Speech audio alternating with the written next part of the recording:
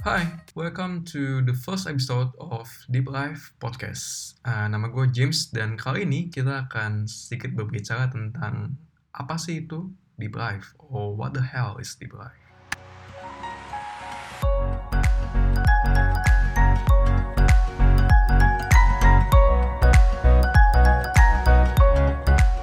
Ya, oke. Perkenalkan, nama gue James Krisnanda. Mungkin sebagian juga udah ada yang pernah tahu gue dari Instagram yang pernah sebelumnya, atau yang mungkin sebenarnya sampai sekarang ini masih gue update di Deep Life sendiri. Basic gue sebenarnya bisnis. Gue sekolah bisnis di salah satu universitas swasta di BSD, yang mungkin pastinya kalian bisa menebak apa sih kampus itu, dikarenakan BSD mungkin sebuah kota yang masih antah berantah sampai sekarang. Tapi langsung aja, waktu itu gue sempet ngambil part time atau semacam freelance di salah satu media, startup media, yang waktu itu tuh sebenarnya nggak terlalu besar, tapi dibilang kecil juga nggak terlalu kecil. Itu namanya Proud Project. Mungkin kalian ada yang follow, mungkin ada yang pernah lihat di explore Instagramnya. Basically gue waktu itu gue jadi jurnalis, atau mungkin gue lebih suka sebutnya sebagai story hunter. Kenapa? Dikarenakan gue emang suka nulis dari SMA, tapi gue nggak punya pengalaman atau pendidikan yang formal di bidang jurnalistik. Nah, sebagai story hunter itu tuh pada intinya waktu itu tugas gue adalah mencari cerita, atau gue interview orang-orang. Nah, apa sih bedanya gue interview orang-orang dengan mungkin interview tugas atau skripsi? Bedanya adalah gue interview tukang atau orang jalanan, kayak tukang bakso, tukang gojek, ada juga pernah kayak abang-abang pemungut sampah, dan sebagainya lah, pokoknya di daerah Jakarta, daerah Tangerang. Nah, mungkin kalau kalian yang udah pernah dengar suatu akun Instagram namanya Humans of New York, itu kita konsepnya kurang lebih sama seperti dia. Cuman bedanya kita di Indonesia, kita di Jakarta. Dan mungkin kita lebih simpel dari apa yang coba dia kupas di media punya dia. Nah, dari pengalaman gue jadi jurnalis itu, gue mendapatkan suatu statement atau mungkin suatu premis di mana hidup itu nggak sekedar cari uang, hidup itu nggak sekedar bahagia, hidup itu nggak sekedar sukses terus lu udah selesai hidup lu. Kenapa? Mungkin karena gue banyak ketemu sama, mohon maaf ya, mungkin karena gue banyak ketemu dengan masyarakat yang menurut kita mungkin agak kurang dihormati, atau secara pendidikan atau secara penghasilan dia agak menengah ke bawah, tapi justru di balik cerita itu tuh, atau di balik setiap individu yang gue interview itu, justru banyak banget pengalaman yang gue dapatkan. Sebagai contoh, mungkin kita nggak tahu tukang sampah itu kerjanya ngapain. Tapi di balik pekerjaan itu dia sengaja jadi di tukang sampah supaya dia bisa menghidupi anaknya, dan juga dia bisa mendapatkan penghasilan yang intinya yang penting halal. Mungkin ini agak klise, tapi dari pengalaman gue jadi jurnalis itu banyak banget yang gue dapetin. Mungkin dari segi uang nggak seberapa, gue akuin. Kenapa? Karena jadi jurnalis ya, kita semua tahu sih kan bayarannya juga nggak sebesar ketika gue jadi staff, atau jadi bagian business development suatu startup, atau jadi staff di bidang manajemen dan sebagainya.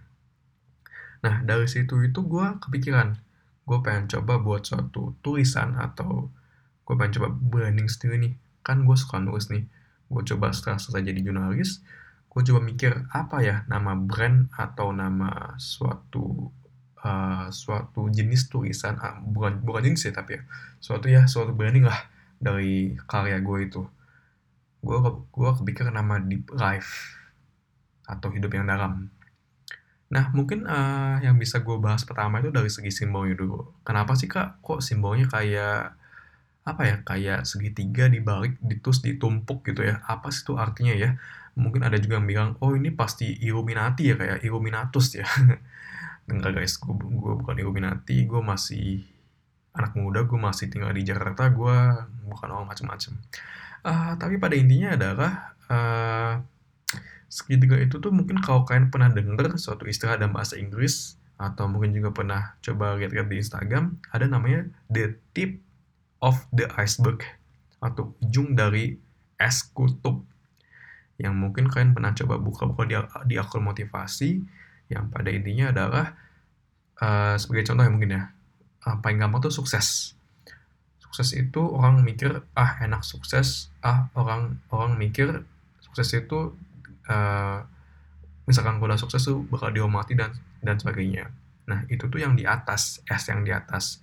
Tapi kalau kalian tahu di film-film kayak mungkin kayak film Titanic gitu, S di kutub itu nggak cuman yang kita lihat aja di atasnya, justru yang di bawahnya itu jauh-jauh berkali lipat.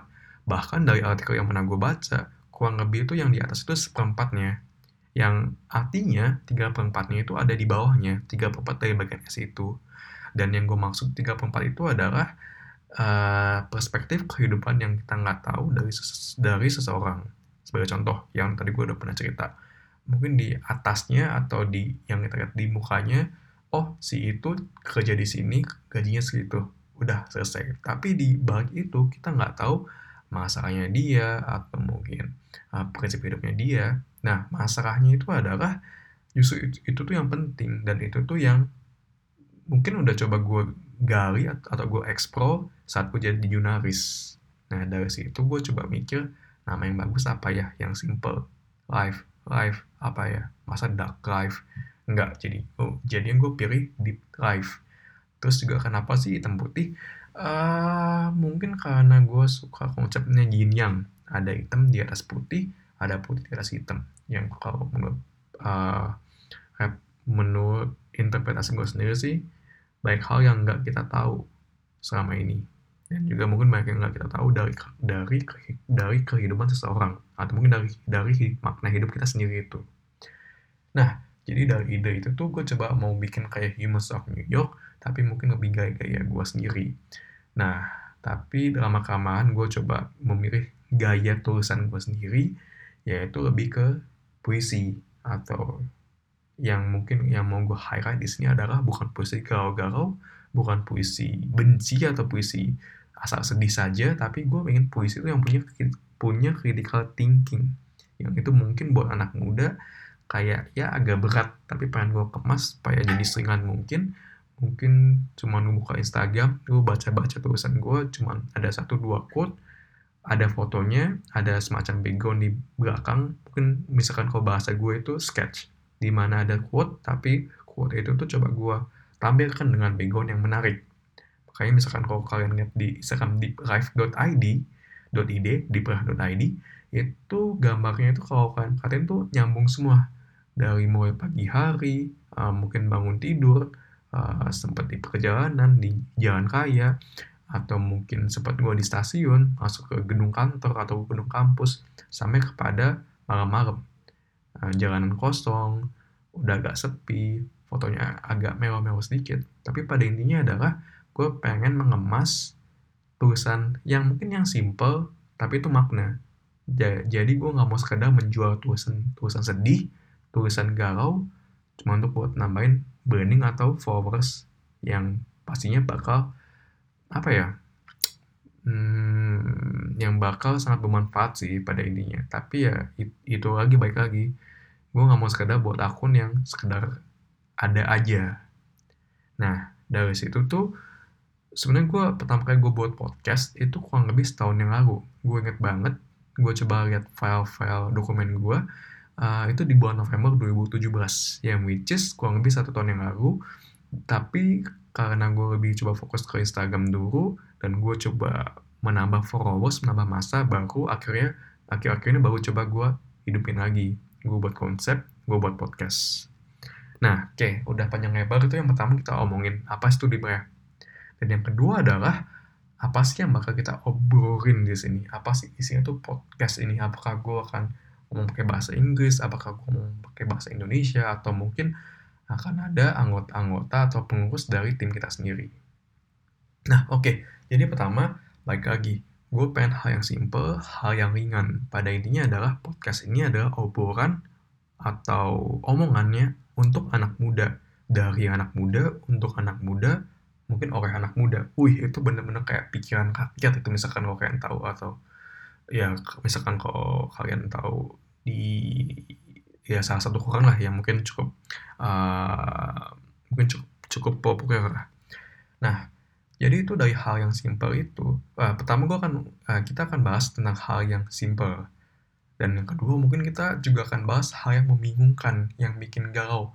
Anak muda, apa sih anak muda tuh apa sih yang kita kita galauin? Mungkin masalah pacar, masalah bisnis, atau mungkin masalah masa depan. Kayak apa sih arti hidup itu? Atau gimana sih kak, apa sih yang harus gue pikirin dalam hidup ini? Apalagi kan sekarang zamannya serba teknologi tuh.